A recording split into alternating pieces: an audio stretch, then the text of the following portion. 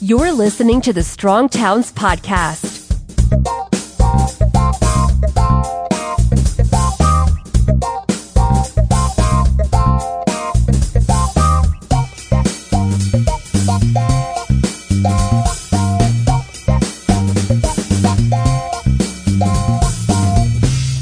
Hi, everyone, and welcome to the Week Ahead podcast. I'm your host, Rachel Quedno, and today we have a special guest. Instead of our usual Chuck Marone, we have Kia Wilson, who is my colleague and the Director of Community Engagement for Strong Towns. Chuck is, I think, currently having some dental work done. If you've been following along this podcast for a while, you know that he's had some dental issues, so hopefully today is the solution to all of those.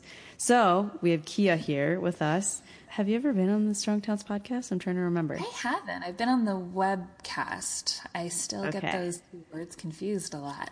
But yeah, I'm excited to be here. I've been told I have good radio voice, so I'm excited to debut it for this audience. Yeah. Welcome to your Strong Towns podcast debut. Thanks.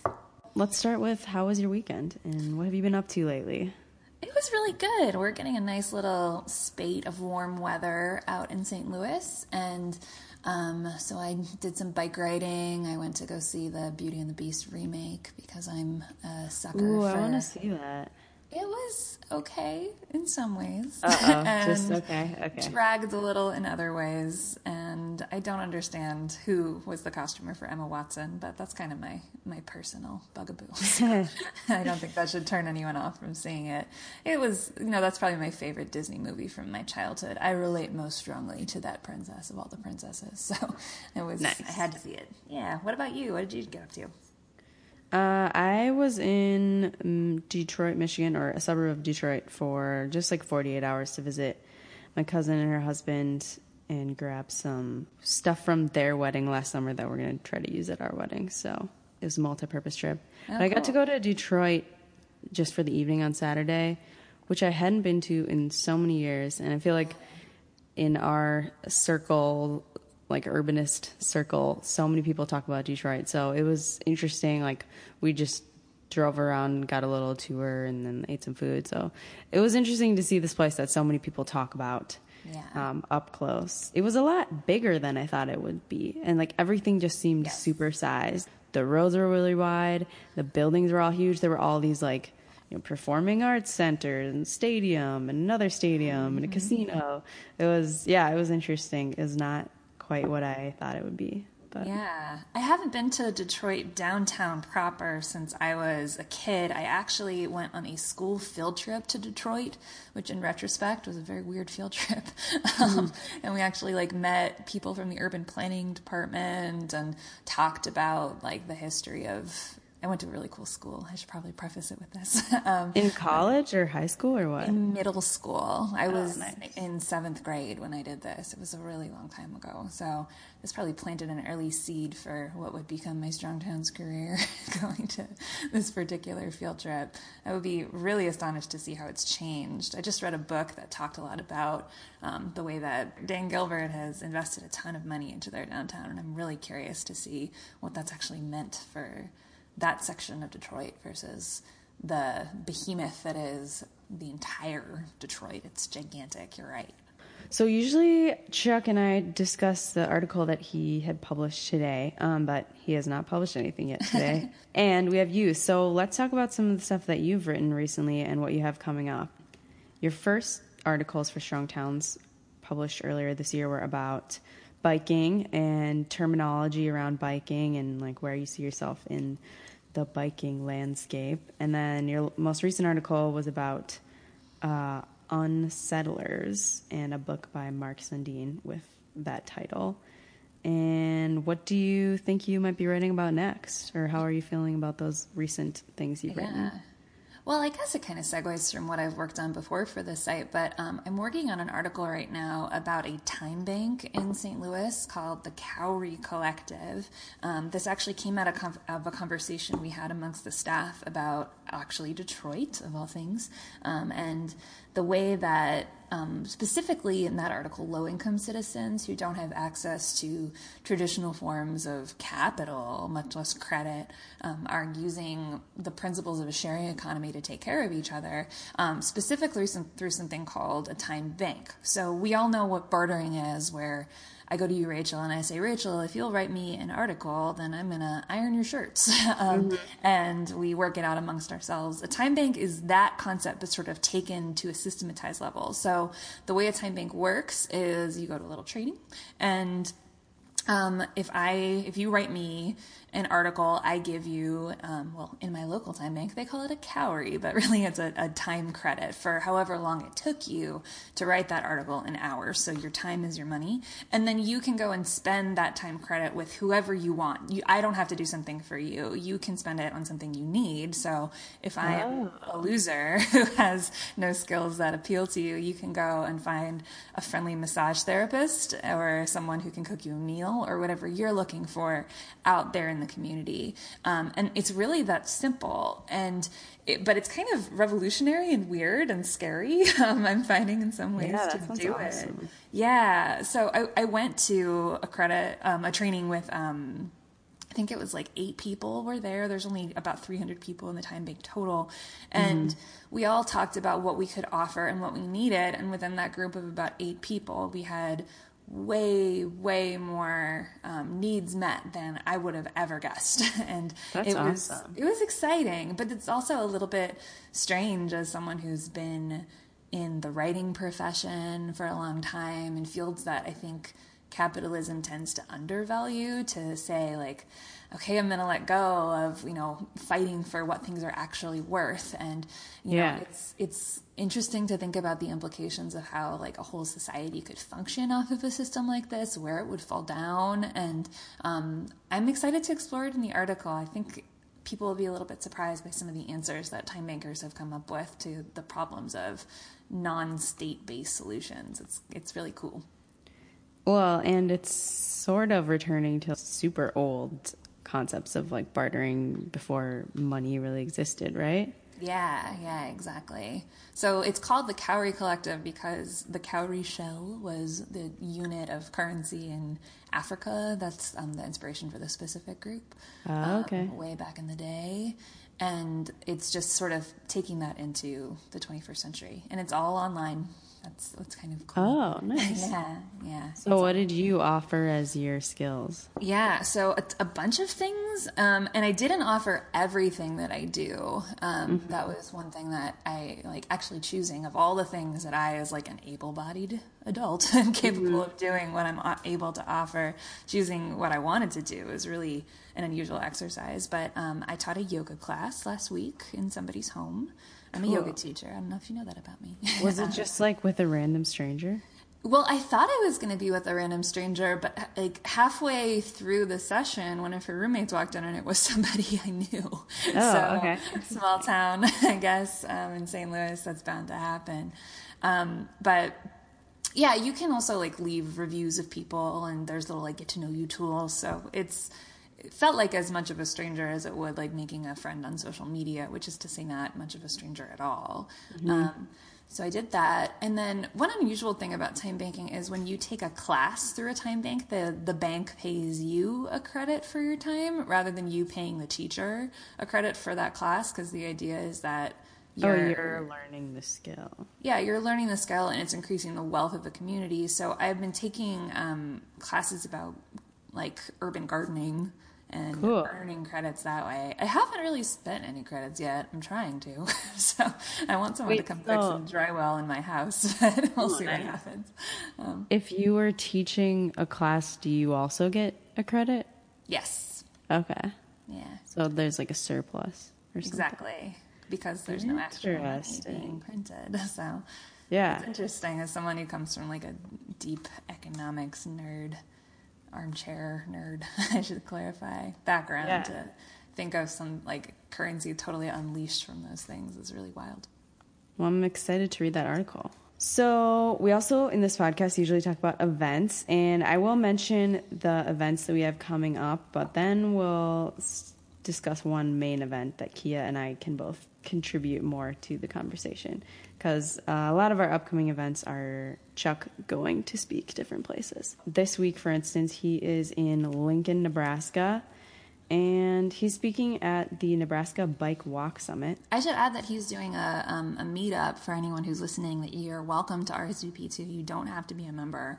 Anyone who's a Strong Towns fan can come and have a drink with Chuck the night before his presentation down in downtown Lincoln. So check it out. Awesome. And that is totally free and open to attend. Yep. You can find that on strongtowns.org/events, and then just click on the Lincoln, Nebraska event. It'll be the main one highlighted, and I'll include a link to that in the show notes as well. So that's the main thing that Chuck is up to this week. And then next week is our big summit that we've been working on and planning for what seems like forever. The summit's going to be in Tulsa, Oklahoma from March 30th through April 1st. Kia and I have been the main ones doing all the planning for this, along with some very important help from Michelle and essential volunteer who has gone above and beyond so much to make this happen, Sarah Kobos, as well as many other volunteers. Sarah Kobos, yeah. Yeah. And Max and Chuck have also been helping as well. And we'll all be all hands on deck at the actual event for sure, which is the first time that all of our staff will be in the same place. I've never even met Michelle. So, oh, wow. Cool. So that's, I'm looking forward to that, as well as meeting so many members and new people that are interested in Strong Towns. So I'm feeling overwhelmed because obviously we're also going to be having a lot of responsibilities to actually execute the event. So hoping we can fit in some time to meet people and interact as well. What are your thoughts right now about the summit? How are you feeling? I'm just ready to go. Pumped? Yeah, I'm excited. I've got a billion to-do lists, but as you know about me, but the audience probably doesn't, I've been planning events for pretty much my whole professional career, so I'm in like that fun adrenaline mode for the next 2 weeks. I cannot wait for some of these workshops. I have to tease a few of them because they're so cool. I don't know if you've mentioned in the podcast yet, but Mariel Brown is actually doing a live version of that very perennially popular article on traffic calming where she's demonstrating it. You're working with that one, aren't you, Rachel? Yeah, I've done a lot of prep behind the scenes for that because we had to submit a permit application and make sure we have like event insurance and things, but it's all rolling now. And yeah, I'm excited for that one, and I'm glad I get to tag along with that one. We all kind of, as a staff, have to divide ourselves among the workshops, so I wish I could attend all of them. Another one I can't really wait for is scoring, how to do the math on proposed development in your city. I'm just really thrilled that we have someone who's developed a comprehensive, cool take on how to look at a development project and using real numbers and real methodology that's rigorous, see if it's a good idea in Strong Towns terms. That's a question that we get all the time, and I cannot wait to, even if I can't watch that one live, watch a rebroadcast of it. We are going to try to do a little bit of recording of these for the future, so hopefully we'll be able to share some of those with the audience. Definitely. Yeah, that one is hosted by Michael Kovacs, Will, I hope I'm going to pronounce your last name right, Rugley, and Justin Weiss. And they're all from the city of Fate, Texas. They all work for the local government. So that'll be a cool one. Best town name ever, also. Yeah. Yeah, we have a couple of different like group presentations. And then, yeah, it's a really wide range of topics. Most are focused on transportation, but Mike McGinn is hosting one that's about like how to start creating change on the local level and doing community organizing, which is something he has a lot of background in. So yeah, the workshops will be cool. We have some great speakers that are kind of interspersed throughout. Yes. And a lot of also time set aside for people to be working in small groups and some more informal like meals and social activities. So yeah, I think it's going to be fun. I think it's going to fly by too, because it's only 48 hours, and then we'll all go home exhausted. But exhausted and full of information that we'll digest forever and apply in lots of cool ways. I'm really excited for it. And if you're not able to come, as Kia mentioned, we're going to try to record some of the sessions, hopefully even live broadcast some of the sessions on Friday. And then also all next week, I'm going to run articles and videos and past podcasts from the people who are speaking at the event. So that'll be an added way to connect with what's going on. And I think a lot of the people that are speaking and leading workshops will be familiar to you if you've been part of Strong Towns before. Many of them have been on the podcast. They've written stuff for us in the past. So it's going to be a great coming together of people. Kia, have you been doing any interesting reading or interesting podcast listening lately? Oh, sure. Well, I just started a project that I've been meaning to do forever where I'm reading the works of Jane Jacobs in order. Oh, cool. So this was made easier by the fact that Random House just put out a collection of her short works that was previously unpublished. So I'm actually getting to start Vital with... Little Plans, right? Yeah. So I'm actually getting to start with her articles for Vogue that she wrote about the Diamond District and the Flower District. And when she was 20 years old, she was writing about economies and space in this women's magazine, fashion magazine. Cool. And it's really interesting as someone who is madly in love with her mind to see the beginnings of the sort of ideas she explores in Death and Life. And I'm really excited to get into her later work, which I know was in some ways more important to her. So that's what I was reading this weekend. A lot of people have been referencing, I think it's called Dark Age Ahead lately, especially since the election. People have been saying there's a lot of relevance with that book. So I need to get into those. I've only read Death and Life of Great American Cities. And I actually, confession, I have a copy of Vital Little Plans that's sitting next to my desk right now that was sent by the publishers to us a long time ago, and we were supposed to read it and you can do read a review of it. So yeah, I'm interested in that anyway. The Dark Age Ahead was one of 2 books that Jane Jacobs planned to write about what she, basically her prophecy for America in the future. And the second one she didn't finish before she died, but what remains of it is in Vital Little Plans. So that's the sunnier one, I'm told. Okay, cool. So I'm excited to get to that. That's going to be at the end of my many months long project, though. So stay tuned for 1 to 2 years, and we'll let you know. I am kind of searching for a book to read right now, but I do have one on my desk that is a book about personal finance. Yeah. It's not going to be that exciting, but I have been meaning to read it because I'm like, okay, I'm in my mid-20s. I should probably get my stuff in order. It's called The Index Card, Why Personal Finance Doesn't Have to Be Complicated. The premise is that everything that's in the book, or the main chapter headings of the book, were written on an index card by this economist when he was asked, what should I know about personal finance? And he was like, everything you need to know is right here. So it's just an expansion on some simple concepts, which I think that's what I can handle right now when it comes to personal finance. Yeah. I want to offer everyone an update on the Strongest Town contest. It is almost over, just as the real March Madness NCAA championship has begun. We are now in the final phase. We have our 2 towns made it to the last round, Traverse City, Michigan, and Guelph, Ontario, after the podcast that we ran from last week. And so tomorrow I'm pretty sure it's going to be at 12:30 Central. I need confirmation from Chuck on that, but probably 12:30 p.m. Central tomorrow, we're going to do a live broadcast of participants from both of those towns in a little, I'm not going to call it a debate, but a friendly conversation, and give them a chance to speak more about their towns. That'll be hosted by Chuck, and I'll probably be there as well. And then we'll have voting proceed for the rest of the week, and then we'll pick our winner on Friday, likely, or perhaps on Monday. So we will have our Strongest Town determined soon, and you guys should all take a look at what's been submitted so far and make sure to vote as well.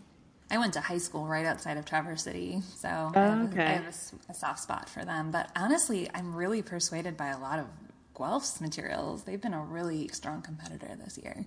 I think it'll be a lot of fun to see what happens. Yeah, we definitely have members from both of those places, so I'm sure that'll be some excitement. Kia, do you want to tell us about who are the newest and renewing members of the Strong Towns movement? I would love to. So first we have Katie Coate, whose name had a typo in it, so it says Katoe Coate of Seattle, Washington. She sent me an email to correct that this morning. Stacey Martin of Virginia Beach, Virginia. Greg McPherson of New South Wales, Australia. Daniel Name of Bismarck, North Dakota, never been there, Russell Soering of Traverse City, Michigan, so we got some Strong Towns Contest folks in here, and Robert Weaver of Indianapolis, Indiana. So those are just the folks that have given us permission to say thank you, and I want to thank all the people that didn't give us permission to for their support. We have such an incredible membership base, especially around this Strong Towns Contest right now. We're seeing a lot of excitement from people that are just finding us for the first time, and I just want to encourage anyone who's on the fence about becoming a member to take some time and give us whatever you can afford to do. Membership, really, contributions of any size are appreciated and will admit you. It's just a sign that you are a member of the Strong Towns movement. And Kia is always really willing and enthusiastic to talk to members too. Yes, call me on the telephone, please. I would love to. Well, I think that's going to wrap us up for today. But just as a reminder, make sure to tune into the live broadcast, or if you're not able to watch it live, you can watch it anytime later this week of the final championship round in the Strongest Town contest. And next week, get ready for a bunch of summit-related content. All right, thanks, everyone, and take care. Thanks, Kia, for being on the podcast. Thank you, Rachel. We need your help. If you think the Strong Towns message is important, don't keep it to yourself. Pass it on. You can get more information and sign up to be a member of Strong Towns at strongtowns.org.